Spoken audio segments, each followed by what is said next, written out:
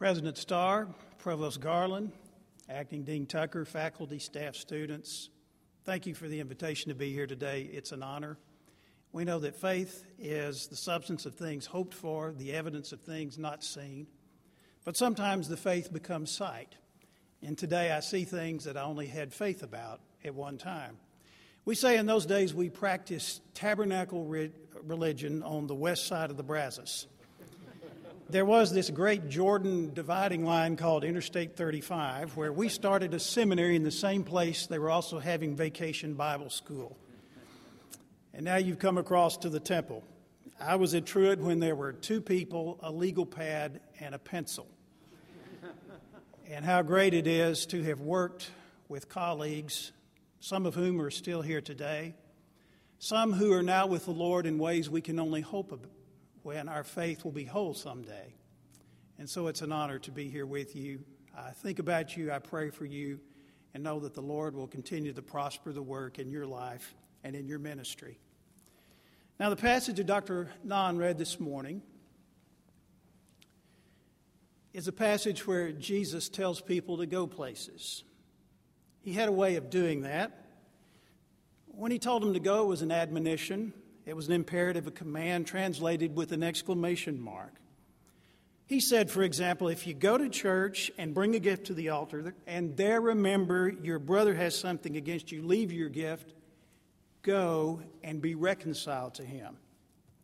If someone forces you to go 1 mile, go 2.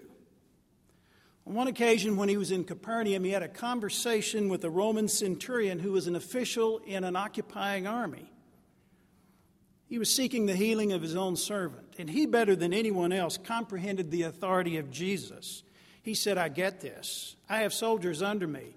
I tell this one, go, and he goes. I tell that one, come, and he comes. I say to my servant, do this, and he does it. And Jesus said, I'm going to tell you something. I haven't found anyone in all of Israel with such great faith. And then Jesus said to him, go, and it will be done just as you believe it would. And then we all know the words, all authority has been given in me on heaven and earth. Therefore, go and make disciples of all nations. That little word is an attention getter. And it appears here in Matthew chapter 10 in the Sermon on Mission, which is usually overshadowed by the much better known Sermon on the Mount. And Jesus shows us that he is a teacher going places. He is traveling about preaching through the towns and villages, going into the synagogues, preaching the good news of the kingdom, and healing every disease and sickness. And while he was going, something moved him. We see the source of the mission of God in Jesus' reaction. It rises to the surface. He looks out on the crowds, harassed and helpless, people being treated like animals with no one to care for them. And the Bible says he had compassion upon them, which is to say he had a heart for them. Jesus had a heart for people. The mission of God does not originate in the sobering revulsion about how bad people are. It's not the product of a pep rally. It's not the justification for an organization or a denominational goal, but it begins in the heart of our Lord. And when we have a heart for people, we will be on mission. I heard a student say to me once when I was here, I'd like the ministry if it weren't for people. I said the ministry is people. You better ask the Lord to give you a heart for people. And something else moved Jesus. It was a sense of opportunity. So he had a heart for these people, and then he saw enormous potential and opportunity. Jesus looked out and he said, the harvest is plentiful, but the workers are few. Low-hanging fruit. This bounty fired the imagination of Jesus. Not everyone would see that in other people, but he voiced a vision of opportunity for the workers of the kingdom of God. And yet he voiced also a dilemma. He said, the harvest is plentiful. There are people out there who need the love of God, but we don't have enough workers. There's so much that I want to give to these people, but there are not enough workers to reap the harvest.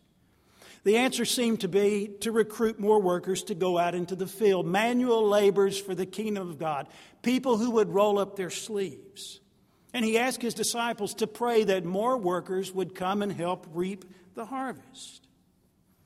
And then there's an interesting and noticeable shift as we move into chapter 10. While he is praying for more workers to come reap the harvest, instead of waiting for reinforcements to arrive or for the cavalry to charge over the hill, he sends out the few workers he had, only 12 in number, whose names are listed and you heard read this morning. To those to whom he had first said, "Come and follow," he now says, "Go and preach." It's almost a strategy change. And Jesus tells us in this that what is needed for the work of the kingdom is not more, but enough. And he sends those few he has. What do they have? They have a heart for people, a burning sense of opportunity, and the power to do what he has asked them to do. These are people who can freely give what they have first freely received. So the effectiveness of the mission of God is not contingent upon large numbers of people, but on the willingness of those who are committed to the mission to freely give what they have first freely received. That's not usually the way that I operate as a chief academic officer of a university. We're always looking for more time and more money and more class schedules and more effort. I have to remember that Jesus says it's not about more, it's about enough. For there is a principle at work in life, in the universe, that's also at work in the church. It's the principle of critical mass. In the field of physics, it's the smallest amount of fissile material that's needed to sustain a nuclear reaction. For the life of the church, it means that a small amount of concentrated energy composed of the right substance can produce amazing results against seemingly overwhelming resistance. It's just enough. Tom Wolfe, the writer of the book The Right Stuff and The Bonfire of the Vanities, to name a few, in a public interview said one time about our society, "The ability of groups to stop things is greater than the power of anybody to get something done." But that's not true in the kingdom of God.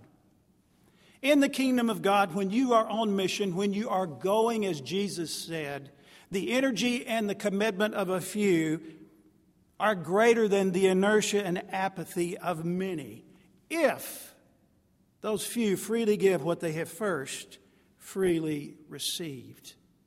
So it doesn't take much to do the work of going as Jesus has asked us to do. Do you remember the story of Abraham bargaining with God on the eve of the destruction of Sodom? He haggled and finagled and asked God to save the city. He said, "God, will you sweep away the righteous with the wicked? God, what if 50 righteous people can be found? Will you spare the city?" And God agreed. And then you know the story. What takes place is what I call an inverse auction, where the prize goes to the lowest bidder. 45, 35. Abraham bargains God down to 10 people. God agreed to preserve the city if Abraham could introduce 10 righteous people. And of course, they could not be found, and the city was destroyed. Stated positively, 10 righteous people can have a preserving influence on a city, maybe even a culture and a world. God doesn't require a majority vote or a Christian nation or an army of soldiers, just enough who are a preserving presence, one candle to dispel the darkness, one little bit of leaven to bring life to the dough, salt out of the salt shaker. Not a lot, just enough to those who can freely give what they have first freely received. And Jesus sends out these 12, small group who can give what they have received. And we learn two more insights about the mission of God. The energy, the force, the dynamic comes from receiving, not giving. I know that's counterintuitive. It is to me. I have a note here to look at it again because that didn't sound right when it came out of my mouth. The energy, the force, the dynamic comes from receiving. Can you imagine having a stewardship emphasis at your church this fall and telling the people, this year we're not going to talk about giving. We're going to talk about what you're going to receive. It would at least guarantee you're being there one more year. We think about missions as activism, and of course it is, but there is an aspect to it that is passive and yielding and receiving.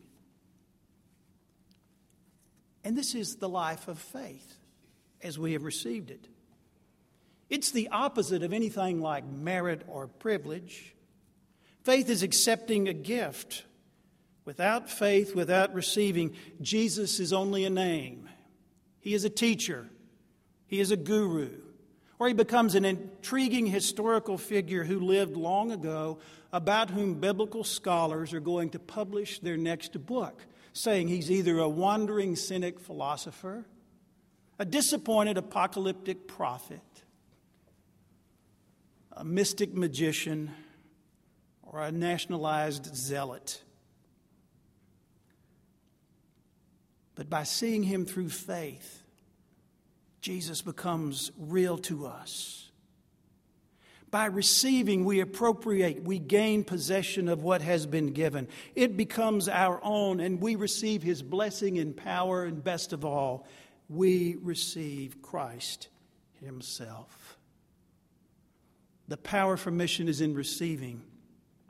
Our best teachers on this account are small children. They have no problem receiving. There is not a gift that a 5-year-old will refuse. Give a 5-year-old a birthday present, a Christmas present, a present because it's over 100 degrees in August, anything, and stand back and watch. You will witness a concentrated, unself-conscious explosion of energy that goes into receiving. Children know how to receive, and they show us how to receive graciously and gladly the love of God, which is why on one occasion Jesus took a child and put him in the midst of adults and said, "See, this is what you must be like if you're going to enter the kingdom of heaven." Children know how to receive. Maybe your prayer should be at the beginning of this semester, "Lord, what would you have me receive from your gracious hand?" Remember, it doesn't have to be a lot to make a difference. It could be just a gesture of hospitality from a classmate, or a kind word from a church member, or a nice compliment. I tell you, there's some days when I can go all week long on one sincere compliment, and I bet you can too. It's about receiving. Dennis said that I'm from Jacksonville, Texas. That's behind the pine curtain. I eventually had to wander out of the piney woods, and when I came out on the prairie, I saw my shadow for the first time. And I was not scared to run back into the woods. I came on and enrolled at Baylor University. In Jacksonville, Texas, I think about everybody there is Baptist except those who've been messed with. I had a neighbor, though, who was Episcopalian. It was a very small church in my town, and when she learned that I had made a decision to go into the ministry, she gave me an unusual gift for a Baptist minister. She gave me the Anglican Book of Common Prayer, and that generated an interesting conversation between the two of us. She was quiet and reserved. She knew that Baptists were a busy bunch with their Sunday schools and children's programs and committee meetings and mission trips and revival meetings and conferences. And her life was not as programmed as mine, but her life was centered on worship and prayer and service. And that prayer book that she gave me was a tactful message to someone living in a church in perpetual motion, to stay centered in God, to slow down, to be quiet, to still myself, to be open to receiving what God wanted to give. She told me there had been a time when she was a young person, she had almost become a Baptist. And trying to impress her with a little bit of biblical knowledge, I said, well, like King Agrippa in the book of Acts, you were almost persuaded. What kept you from crossing the threshold into glory? She rocked me back on my heels when she said, I did not become a Baptist because I did not think I was physically capable of it. Not more, but enough. You have to receive freely before you give. And then perhaps the hardest admonition of Jesus is you must be willing to be sent. Notice my choice of words, not to go, but to be sent. There are a lot of people in churches who want to go on mission trips. How many people are willing to be sent? For when you are sent, you go at another's bidding and command. We read in chapter 10, Jesus giving instructions fairly specific. Dr. Stroop knows that being a good missionary means sometimes you got to follow instructions. When you are sent somewhere, it's just another aspect of dying to yourself, of living the cruciform life. It means that you have to lose control. And Christians above all people should not fear radical and unsettling changes such as we see today with disruptive technology and shifting social norms and wars and rumors of wars. To be a Christian means that you must lose control so that you can be mastered by someone else. When Jesus forgave Peter and reinstated him after his denial, you remember he asked him 3 times, Peter, do you love me? And after Jesus said, Peter, feed my sheep, he said, Peter, when you were a young man, you went where you wanted. When you are old, someone else will lead you where you don't want to go. And then Jesus said, follow me. Are you willing to be sent for the sake of the kingdom? Before I came to help start Truett in 1993, a couple of years before, I was a pastor in Louisiana. One June, I attended the annual Methodist Conference of Louisiana in Shreveport. There was a keynote speaker I wanted to hear. I was one of the few, if maybe the only Baptist at the meeting. I sat in the balcony where Baptists are supposed to sit at a Methodist annual conference meeting. Now, if you're a Methodist or you've studied your church history, you'll know that Methodist polity is different than Baptist polity. When Baptists change leaders, they form a pastor search posse to go out and steal a pastor from another congregation. Methodists receive an annual appointment. They have this creature called a bishop. The bishop sends you. It's a Hobson's choice. I'm sitting in the balcony to hear the keynote speaker, and I'm trying to visualize and to experience the emotions that are flowing through that group of Methodist ministers. Some of them were moving and getting a new assignment. For that, they were grateful. And to be honest, some of the members of their church were probably grateful too. There were some who were staying put, and that was okay, status quo. I know there were people there who were hoping to move and get beyond that little charge that was beneath their time, their talent, and their theological education, but they were staying. So a mixture of delight and dispiritedness. And the speaker that day gave a timely message. He stressed the importance of the willingness to be sent. And in so doing, he referred to the work of the brilliant Renaissance artist, Michelangelo, his frescoes in the Sistine Chapel. And he said to the group, remember, Michelangelo did not get where he was by saying, I don't do ceilings. And that, in a nutshell, is the scriptural witness of God's missional people. For Moses did not say, I don't do the wilderness. And Joshua did not say, I don't do walls. And David did not say, I don't do giants. And Mary did not say, I don't do virgin births. And Paul did not say, I don't do Gentiles. And Jesus did not say, I don't do crosses. Are you willing to be sent? It might lead you to suffering. to dislocation, to difficulty, even your death. But what do you have to lose?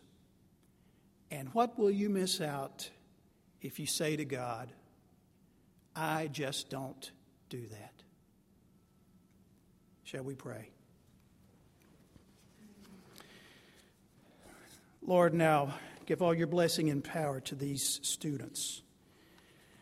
May they freely receive what you will freely give them, so that you're able to do more than they can ever imagine or think according to your power that is at work within them.